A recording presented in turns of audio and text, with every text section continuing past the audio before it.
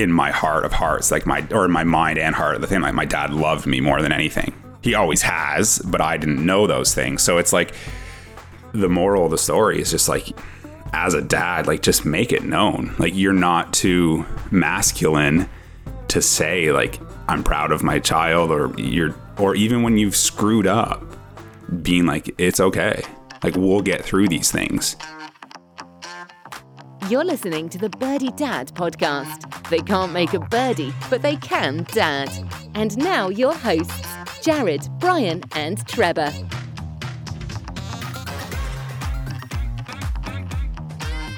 I'm Jared. With me today are my co-hosts Brian and Trevor, and this week on the podcast, we're joined by professional golfer and golf content creator Andrew Jensen. Andrew, welcome to the show. And by the way, I am wearing socks with sandals right now, true to being a cheesy dad.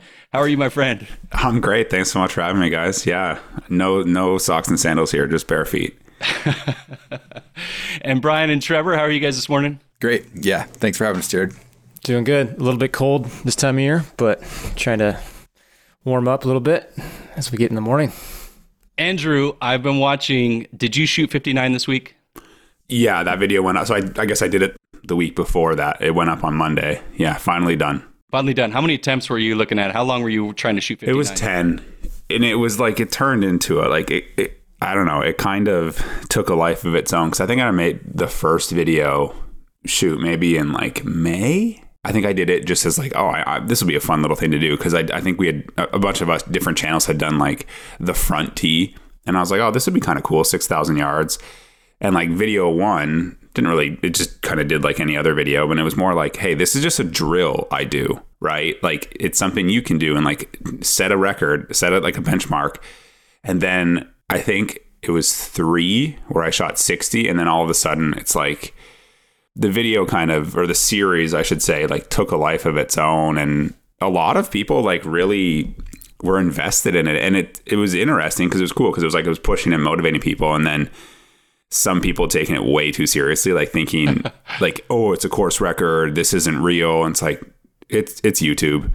It's a drill I'm doing that has turned into like a lot of people invested into it. And obviously you always have people that are, it's the internet. There's people that are critical. And then this one, finally, a few people came out of the woodwork with like theories about how I cheat to make these videos happen. And it's like, oh, wow. Crazy. Cool. Like, whatever. You know what I mean? Like the video, it's not about me going, oh, look what I did. It started as, let's just, this is a drill. A lot of people do games like this just to like feel making birdies. And I'm glad it's over because I don't have to make a video that like looks like it's just me going, hey, look what I shot. Because it's 59 from 6,000 yards on YouTube. Right. It's not like, oh my gosh, I won't tell anyone like what's your lowest score. It's not 59. Like that's not a real golf course in my opinion, but I digress. Yeah.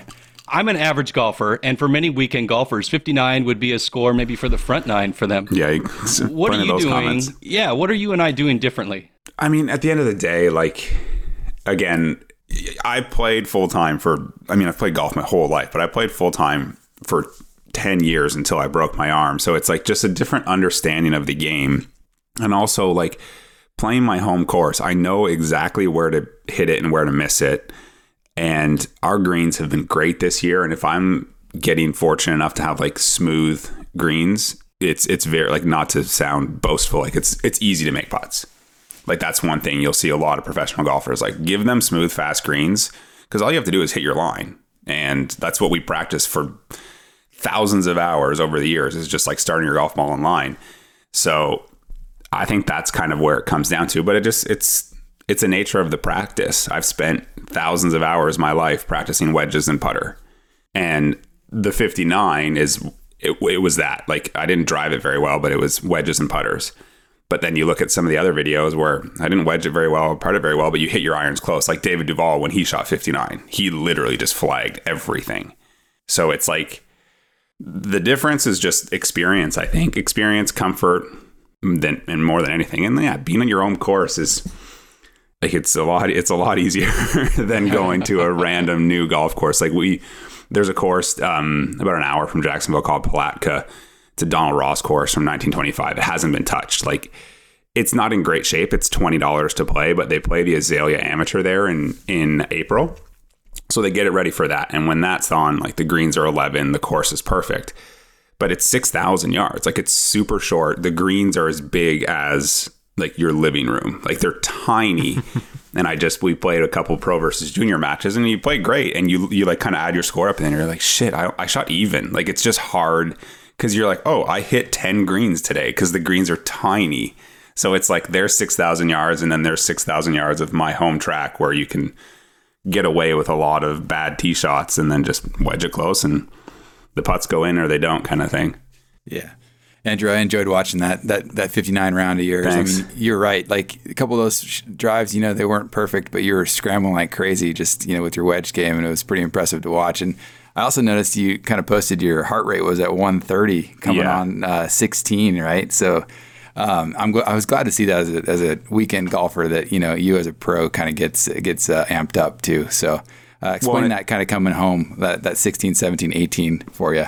Well, it's kind of funny because when I was doing it, like the tee shot I hit on 16, 17, 18, I hit it okay. I just kind of thinned it. But like the way I felt over those balls, you can tell I don't compete anymore, basically. Because when I was competing full time, like obviously you're in situations, you have tee shots you don't like, or it's to make a cut, or it's to win a tournament or whatever. And like your head, you start thinking, like you think golf swing, you think where not to hit it. Like we're human beings. It doesn't matter like the level of golf you're at. Like you still can look at a wide open fairway and be like, man, look at the water that's 100 yards right. And like you can still do that.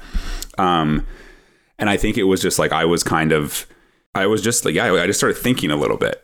Not necessarily about the score or anything, but just more, I think it was more like, fuck, finally I can finish this video series. Like, I think that's why I was a little nervous towards like on the tee shots coming in. Cause I'm so over making those videos, like waking up that early in the morning cause it's the only time I could really have that ability. Like I tried in the afternoon a couple times, one made a video, but then there was 2 other times where I'd like teed off in the afternoon and the pace was just so slow. Like there was one where I was 7 under through 9, but I couldn't play 18 because I had to go and do something. So it's like, it was the nature of the beast waking up that early.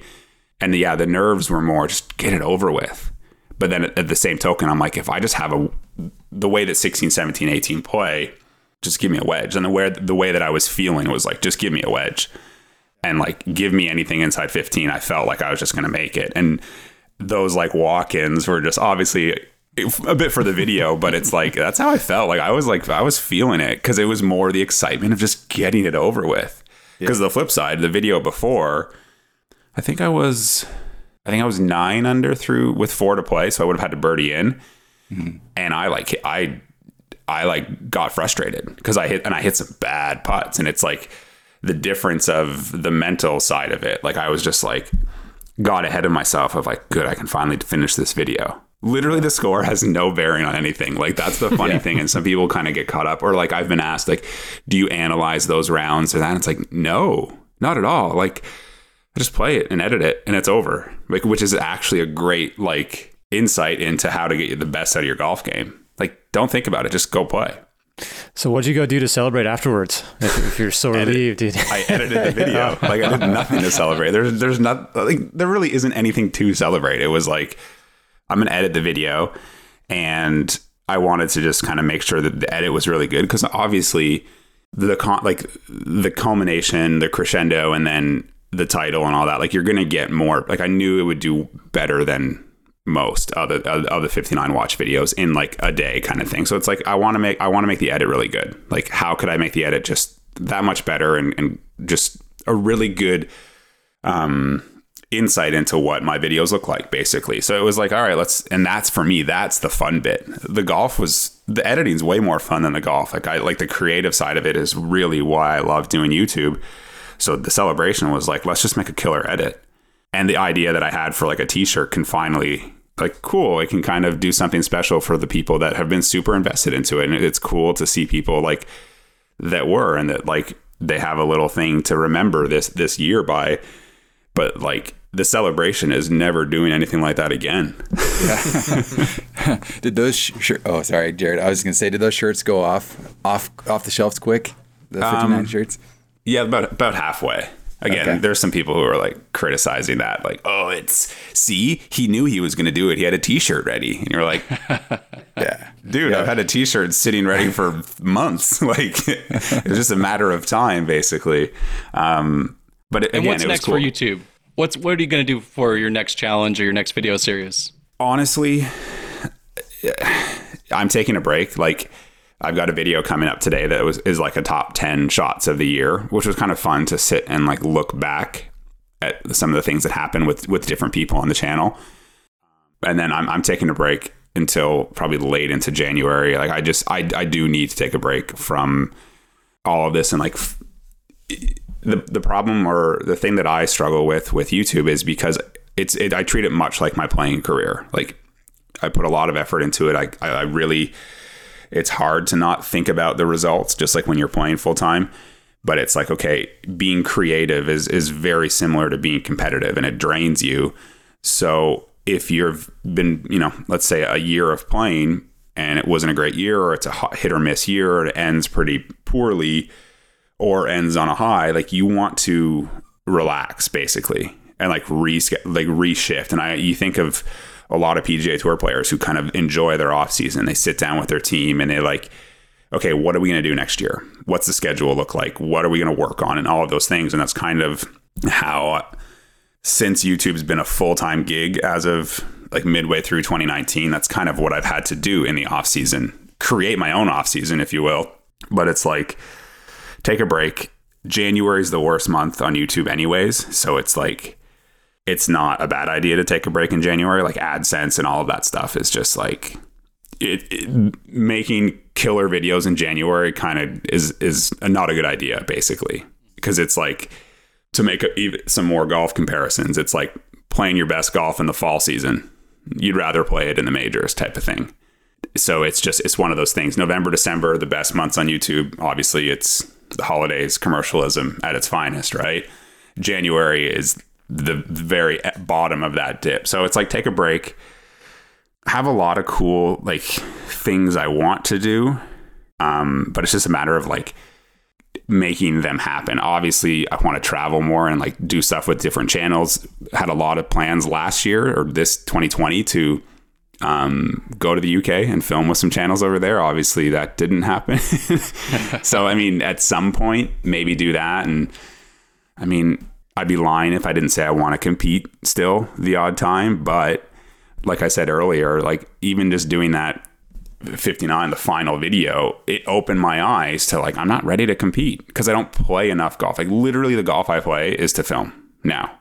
Like, I don't play golf at all. Like, I practice in my garage, or I practice a little bit, but it's like the only golf I play is to compete, is to film now. So the notion of trying to compete, I'm not an idiot. I know that if like there's an event here at the end of January down in Norman Beach that I could drive to, I like the golf course, like a swing thought event. I'm thinking about doing it, but then I remind myself that like, to be prepared for a tournament, I need to be playing golf. Like, you can be as sharp as you want on the range and in your little like practice sessions with yourself, or a 59 video, for example. But if I'm not golfing, like just getting the feel of a 4-hour round, 4.5-hour round, the weighting and all of that, I'm not ready for a tournament. And like, that's where 59 watch those videos, like those rounds took me 2 hours and 15 minutes. Like, it's so it's literally a practice session. Like, it's the ultimate flow of like not even thinking and just going.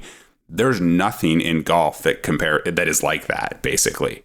So it's a bit of a misnomer to think that that's a reflection of what you could do in a real round of golf, because it's apples to oranges, really. Take it to your junior golf now. You're battling juniors. Are you working those lessons with them when you're sitting out there playing one-on-one? A little bit. Like, the Pro versus Junior series, like, again, that's just something that kind of came from hanging out with these kids, because they work with Dan, my coach, and they're always at the golf course, and like, hey. And then after about 2 or 3 of them, I had college coaches reach out to me to try to learn more about these kids. So it made me realize like, oh man, this is an awesome opportunity to give these kids something that it's hard to get, basically. And because the videos can show their game a bit, but it shows what they're like. It shows their personalities. It shows their attitudes in a little bit. And that's what college golf coaches care about, those kind of three things. And again, get comments that people are like, oh, you just want to beat kids. Like, no, I don't. I couldn't care less. But people don't see that like these videos are something like it's giving back basically. And like, that's kind of what I've always wanted to do with YouTube. So these kids are getting interest from a college or getting able to send these videos to coaches. Like, how cool is that? I didn't have that opportunity when I was a teenager. So if these kids win, lose, or draw, get to send a video, and especially like there's one that kind of went viral and it's got like nearly 80,000 views. Like, that's a bit of clout for a coach to see that. I would think. I could be wrong, but I'm not a college coach. But I have friends who, like, former tour players who I toured with, who are college coaches now. And once these kids find that out, they're like, oh, can you send the video to these guys? But that series is going to continue, but it's going to change just a little bit. Because you get comments when matches are halved, like, well, that kind of sucked.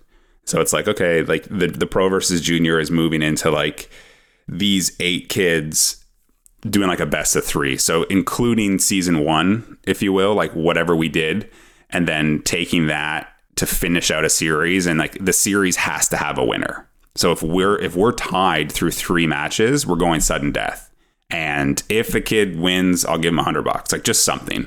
And so I filmed a couple of them, like I said earlier, at Black, and I told the kids that. And like I'm hanging around with these kids all the time. I'm 20 years older than them, and it's like $100. Oh, I'm gonna buy a Manscaped lawnmower, and I'm like, dude, we could make that the prize. Like, these 16-year-olds want ball trimmers if they beat me. It's like, it's so good, but it's cool because they work with my swing coach, or we work with the same coach, I should say. So lessons and mentoring, it's just something that, like, yeah, I get to spend time with these guys in a relaxed environment. And if they want to ask me questions, and if they respect my experience or not, it's kind of irrelevant, but I'm just there. If they want to talk to me about certain things and just kind of learn by watching or by asking, like 1,000%, like, that's one of the beauties of having a shitty professional career as my background. Like, golfers still respect it, I guess, which is really, really cool.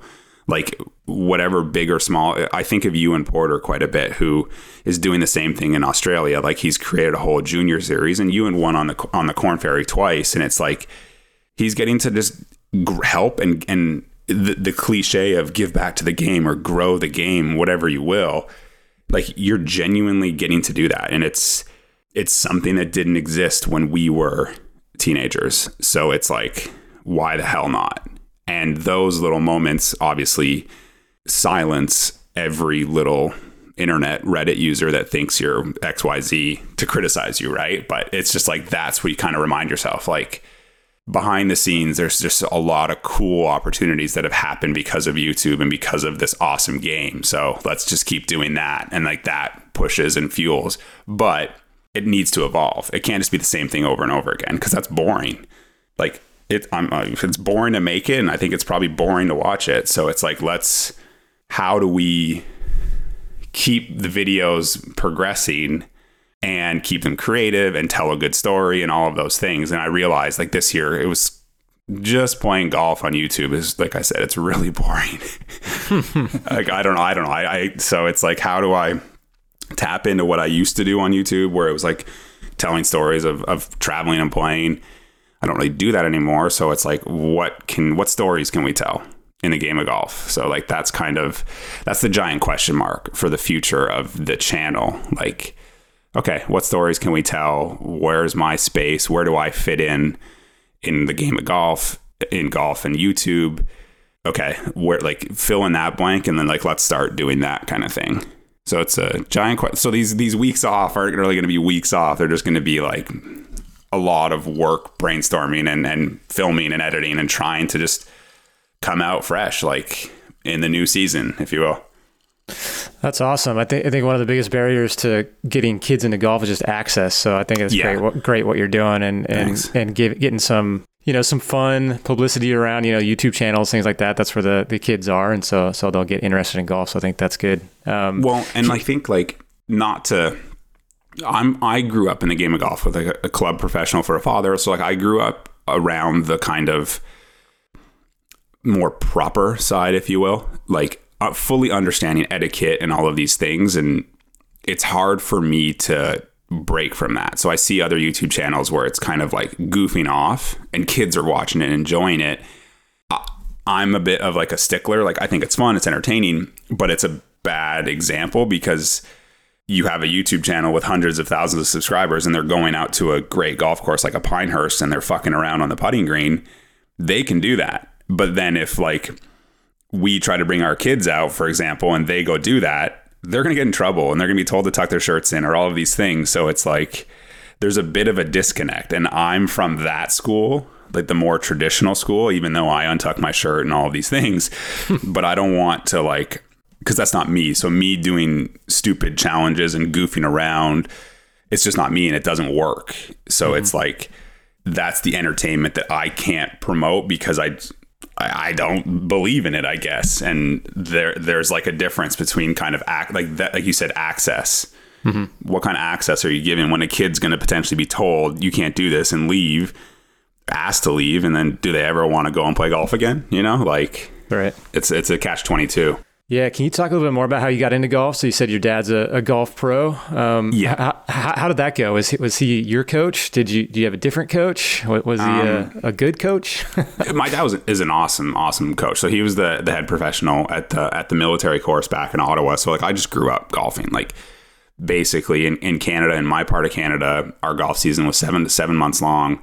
And at that time, like a head pro, it was a sun up to sundown job from March to November, because you kind of had the month before and the month after the season. So I learned pretty quickly if I wanted to be around my dad, I had to go to the golf club, because I saw my dad for 3 months a year, essentially, like December through February. Like that's when I would see him, when it was snowy and we would just watch hockey, like as a young kid, 7, 8 years old.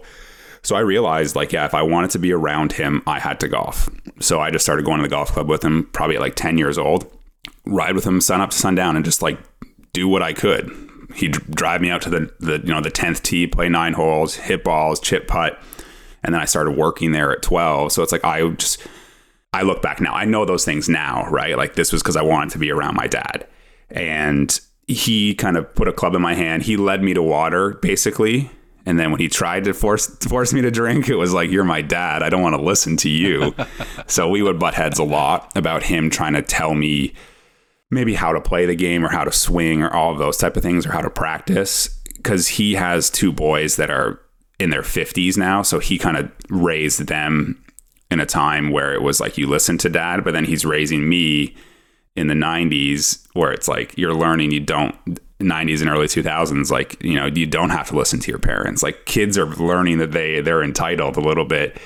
So it was more the assistant pro at the golf course who would like work on my golf swing with me, but my dad was always willing to like obviously help me and give me advice. But it was difficult because he was a great player, still is a great player. Like he's 82 years old and he doesn't shoot above his age ever. Like he's still a great golfer, and he just had an understanding of the game. He got into it older, like in his 20s, so he just always wanted to kind of teach me course management, and I never wanted to listen to it. And so we would butt heads a lot. Like, and when I would play tournaments, if I didn't play well, it would be like, oh shit, I'm thinking how I'm going to explain this to my dad. And it's one of those weird things about like, I think parenting, we don't understand like what we kind of, you say to your kids, like, if I won a golf tournament, if I played great, it was a well done, pat on the back, great job. Like that was it. Like the conversation was over. But if you played bad, it was a long conversation, because it's like, this is a learning experience. But as a kid, you can't connect those dots.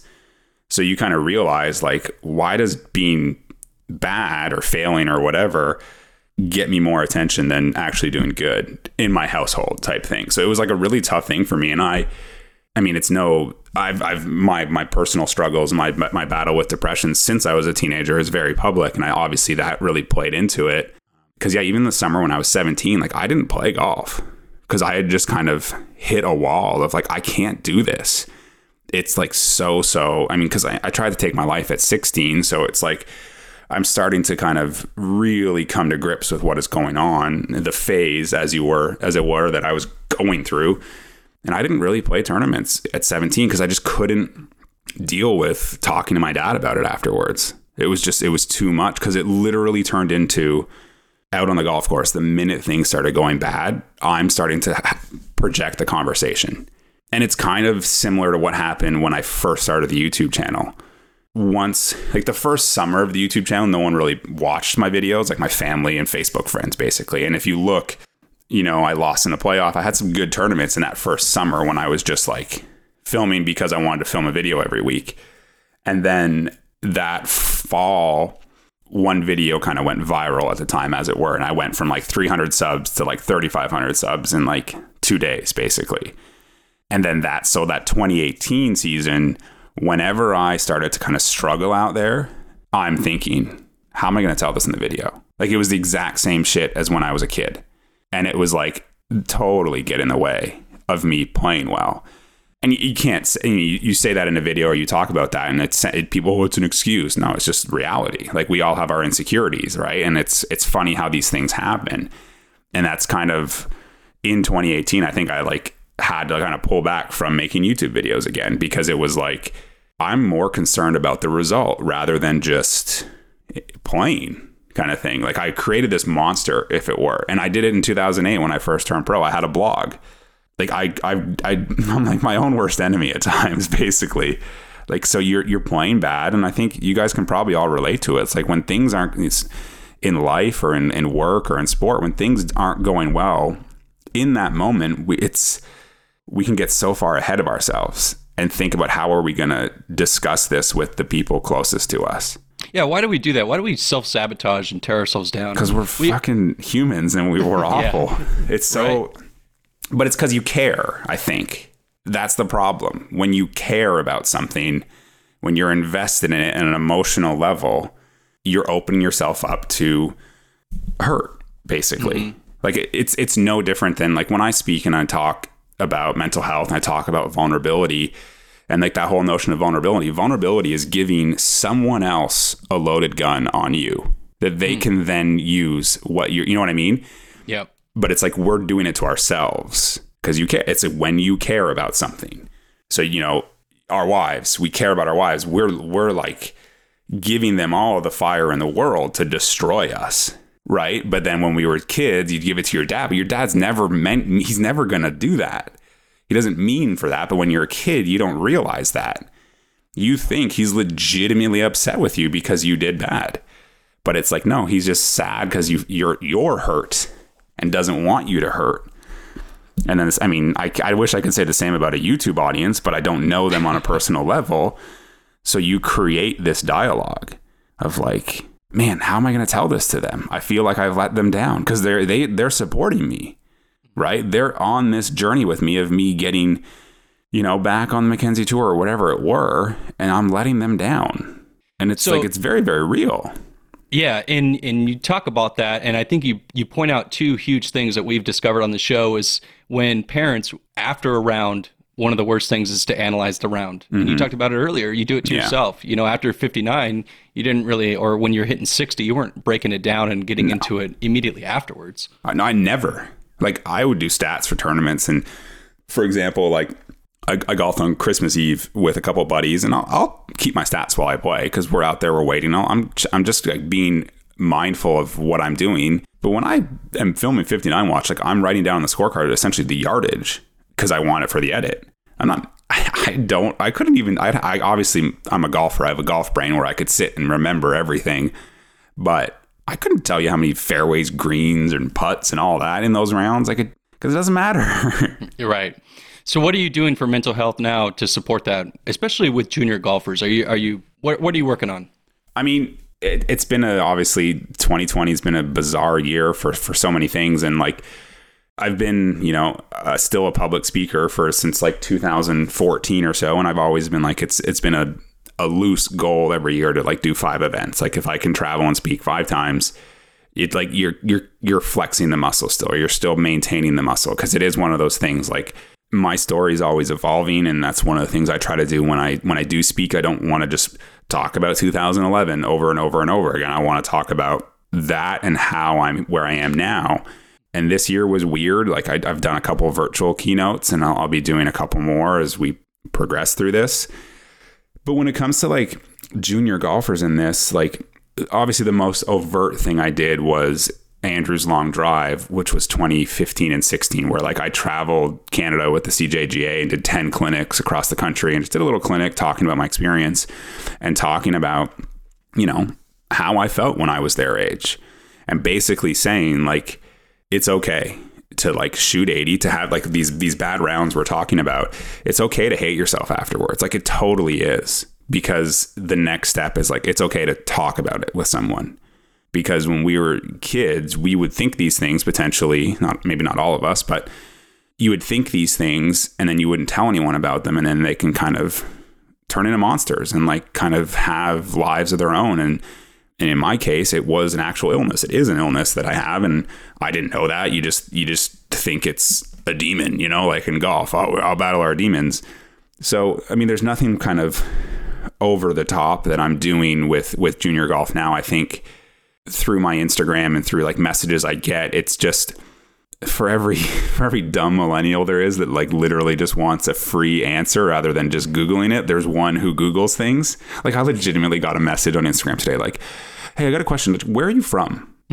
Just like that wasn't me, Andrew, by the way. That was not me. No. But it's like you can just Google it. You'll say Ottawa. Like I could easily just say I'm from Ottawa, but it's like, come on. Like for every one of those, it's like I get messages of kids or not even kids, like adults, golfers who have come across my videos and then did a bit of the legwork and have looked into me rather than to see how bad my results were over my career.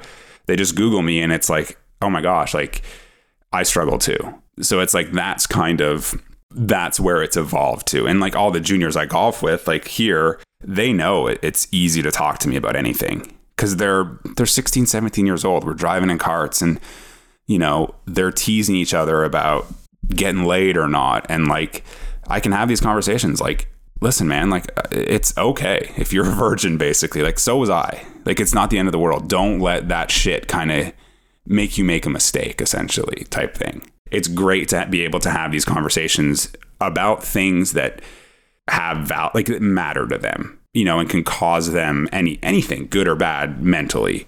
So it's just, I think that speaks to the larger dialogue on mental health. When you make it known that you're okay to talk about these things, you know, the sky's the limit, because anyone can talk to you about anything now because you've said, you know, it's okay. You've created that space. And like when I started the YouTube channel, like I documented doing events, charity events, speaking and that. So it's like the mental health thing, it's just like, it's there. It's part of who I am. And if anyone wants to talk about it, I'm so open. Yeah. I think the biggest question I have for you is just, you know, as your experience growing up and as a young junior and golfing at an early age, I know you said your dad was super supportive and you kind of sabotage yourself most of the time, but like, is there anything looking back that your parents or your dad could have done to like make you feel a little bit, I guess, less pressured, or, you know, I guess. I mean, yeah, looking back now, obviously there is like hindsight is a pretty strong, you know, tool we have.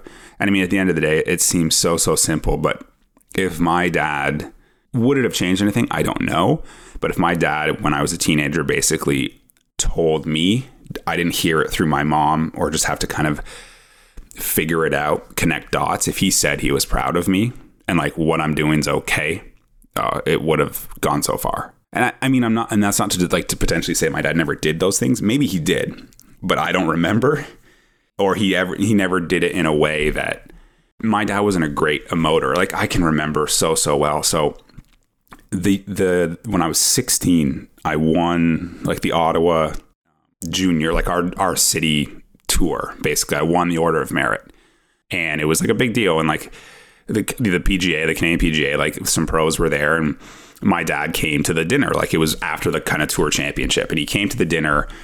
And my dad is like me, like he's a bit antisocial, kind of keeps to himself. And I was less emotional when I was younger because that's what I saw my dad be. He's very stoic. Like, again, my dad's 82 years old. He's from a time where you're told, and he's in military, right? So he came to this event And I mean, I'll never forget it. It's crazy. It's 20 years ago. And he thought he was going to sit with me, but I didn't want to sit with him because I wanted to sit with the players. And that crushed him. Like, it crushed him. He left, and I didn't think anything of it, right? Like, he left, didn't get to see me accept this award. Like, he left, and I got home because I was driving that summer. I got home, and like, he was just like at the bar down the street. Like, he couldn't even be home.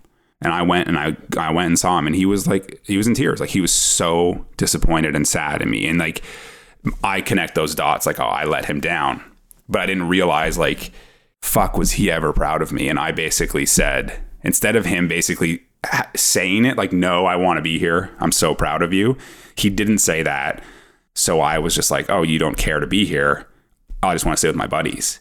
But I didn't see that, you know what I mean? So like, and then, yeah, it sucks. Like, it sucks that it took me trying to kill myself to, like, at 27 to realize that, like, in my heart of hearts, like in my mind and heart, the thing, like, my dad loved me more than anything. He always has, but I didn't know those things. So it's like, the moral of the story is just like, as a dad, like, just make it known. Like, you're not too masculine to say, like, I'm proud of my child, or even when you've screwed up, being like, it's okay.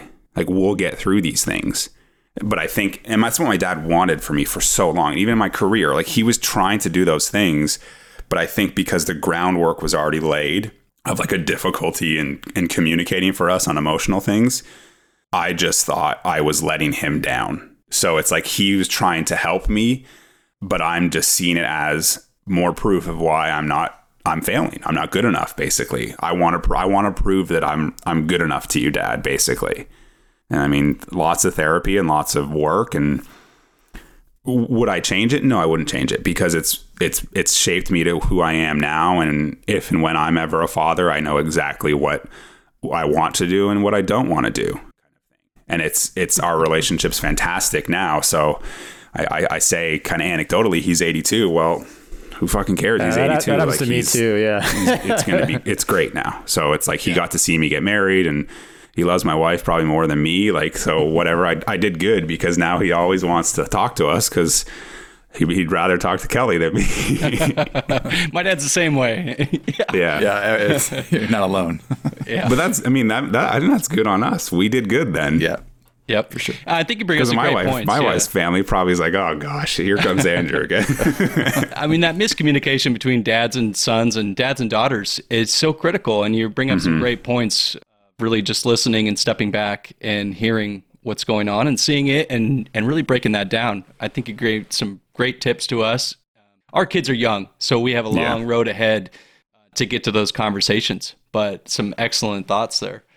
Well, it's one of the things that, like, in embracing, like, being, I'm not a professional when it comes to depression and anxiety. I'm a professional in terms of lived experience, but when I took it upon myself, again, the way I was raised, like, Dad raised me, like, if you're going to do something, like, work hard at it. So when I got into speaking, it was like, I need to understand this illness and the brain and a little bit. So, like, I did a lot of my research about what I'm talking about, because I can just tell my story over and over and over again, but you want to be able to connect to other parts of it. And I mean, teenagers, our brains haven't fully developed. Like, the brain develops till it's like 25 years old. So there's just certain things, certain synapses and certain things that just don't connect. But I think it's probably easy as a parent to forget those things, because teenagers, as you guys will soon find out, and I'll probably find out one day, like, are shitty. Right. And you, like, don't want to, we were all shitty teenagers. Right. And it's like, they want to be so mature and they want to be so old. And it's probably easy for your parent to understand that they aren't yet. And you can get frustrated and miscommunicate. So it's like, it's that understanding of, there's certain things that their brains do not understand yet, but they act like they do. So fuck, it's going to be so hard. Hey, Andrew, so you do a lot of match play. We had George Bryan on the show just a few weeks back. If you could take one person and you got a match play coming up, all these different guys you played with, former pros, who are you playing with? Who's your partner? Like a team game? Yeah, your duos, your two versus some other two. Who are you picking? Like anyone or someone on YouTube? Someone of your YouTube guys. someone of the content I would creators? say George and I. Like, the videos we've done together, like when we've played Scramble, like our games complement each other quite well. Yeah. So if it were like, yeah, I think we would do quite well. I mean, yeah, definitely. Because I think, and we've become very, very good friends. So it's like you have that comfort level. Mm-hmm. Not to, like, Zach Radford and I are good buds too. And like, funny, like looking back in this top 10 video I did, like I'm looking back at videos I did with like the guys from Golficity and like being partners. Like it's so fun. It's interesting because you're just meeting these people randomly and you're like, am I going to like them or not? Are they going to like me? And then you can kind of talk about those things after the fact. But George and I, like, I think experience-wise, our experience playing is very, very similar. So we can handle those things. And then when we've played together and filmed together, we've played well. I know he beat me when we were up there last, but like when we played as our Scramble stuff, like, yeah, I'd take him against anybody pretty comfortably. Well, Trevor, Brian, and I have been talking. We have a good challenge for you, and that's you versus the three of us. So we got your next. We're bad. We're bad. Yeah, we're going to take any of the three of our balls and in a Scramble style versus you. So don't worry, I'll probably be the one who's criticized about it. You'll take the heat. Like I did it with.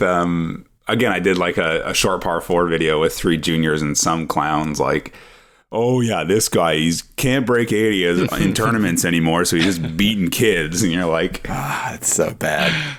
Exactly. Yes, I gonna sleep so well tonight because in a thing that doesn't matter, where I'm giving something away to a kid, I beat him. Yeah, yeah. Well, the publicity alone, like you said, for those kids getting into college, I mean, that's huge for them. And I just wonder too, like what you'd see compared to your experience growing up and these juniors today. I mean, these junior kids are crazy. Do you think the level of golf is that much higher now compared to when you were their age? Yeah, 100%. Like golf, just in general. Like I even think of professional golf now versus when I turned pro. Like it's gotten so good, and you know, as a byproduct, obviously junior golf's so much better and amateur golf's so much better. Why? I really don't know why. Like obviously you can say technology and this and that, but I think there's a lot to do with like the psychology of it. When, you know, like I was growing up, par was a great score. It's not anymore in junior golf or in amateur golf kind of thing. So it's just like the curve is moving. So if you're growing up, if you're getting into tournament golf and 3 under is a great score, that's your benchmark, right? So you kind of work towards that. So it's like then when you turn pro, if and when you turn pro, that's your comfort zone. So it's just a matter of comfort zone basically. But all that being said, playing golf with a lot of these juniors, you can see just how like there's so much they have to learn about the game. And I remember that when I was an amateur, and there was a guy, Graham Cook, who like designed golf courses. He's from like Montreal area. He'd be in his 60s and he'd be like hanging in every Quebec amateur, everything. And you're like, he's just figured out the game. And as you get older and as if you have a life in competitive golf, Bernhard Langer, right? Like he's just figured it out, right? Like there's just, as you get older, you just understand the game so differently. And there's things that you see junior golfers don't have yet. And even like when we were filming at Palatka the other day, we had a very simple, tiny green, super, super slow, very grainy, you know, and I'm hitting a chip with a 9-iron, a pitching wedge. Everything's lob wedge. And if it's like it's slightly mishit, it's 20 feet short, right? Or if it spins, if it's slightly hit too well and it spins, you know what I mean? Like there's certain things, and I don't know if it's coaching or if it's whatever, there's just an understanding of the game, where to hit it, where to miss it. But that's just experience. Experience teaches you those things. And if you're like a student of the game, basically. But I will say, I think like from my experience, a lot of these kids, they have a good level of respect for the game, which I like to see, because I would have thought the opposite. I would have thought as like the world progresses and we get as a human beings, we get worse and worse. You would think there'd be less respect for the game. But it seems like they still have that respect for the game, and that's all, like obviously awesome to see. There's hope still. Yes. Yeah. Hey, Andrew, thanks for coming on. Where can our listeners find all your YouTube videos? It's just my name, just Andrew Jensen. It'll be the first thing that pops up if you type that into YouTube. Okay, and they're going to keep an eye out for some of your upcoming content. We really appreciate you coming on the show. Shared some thanks great so much stories, for having me, guys. Great knowledge. Yeah, we love it. Appreciate it. You just listened for free. Now here's the deal. Go to our website at birdiedads.com and join us. You will get our Golf Starter's Guide and our Golf Coloring Book for Kids free right now by signing up. It just takes an email. Thanks for hanging out with us, and we'll see you next time.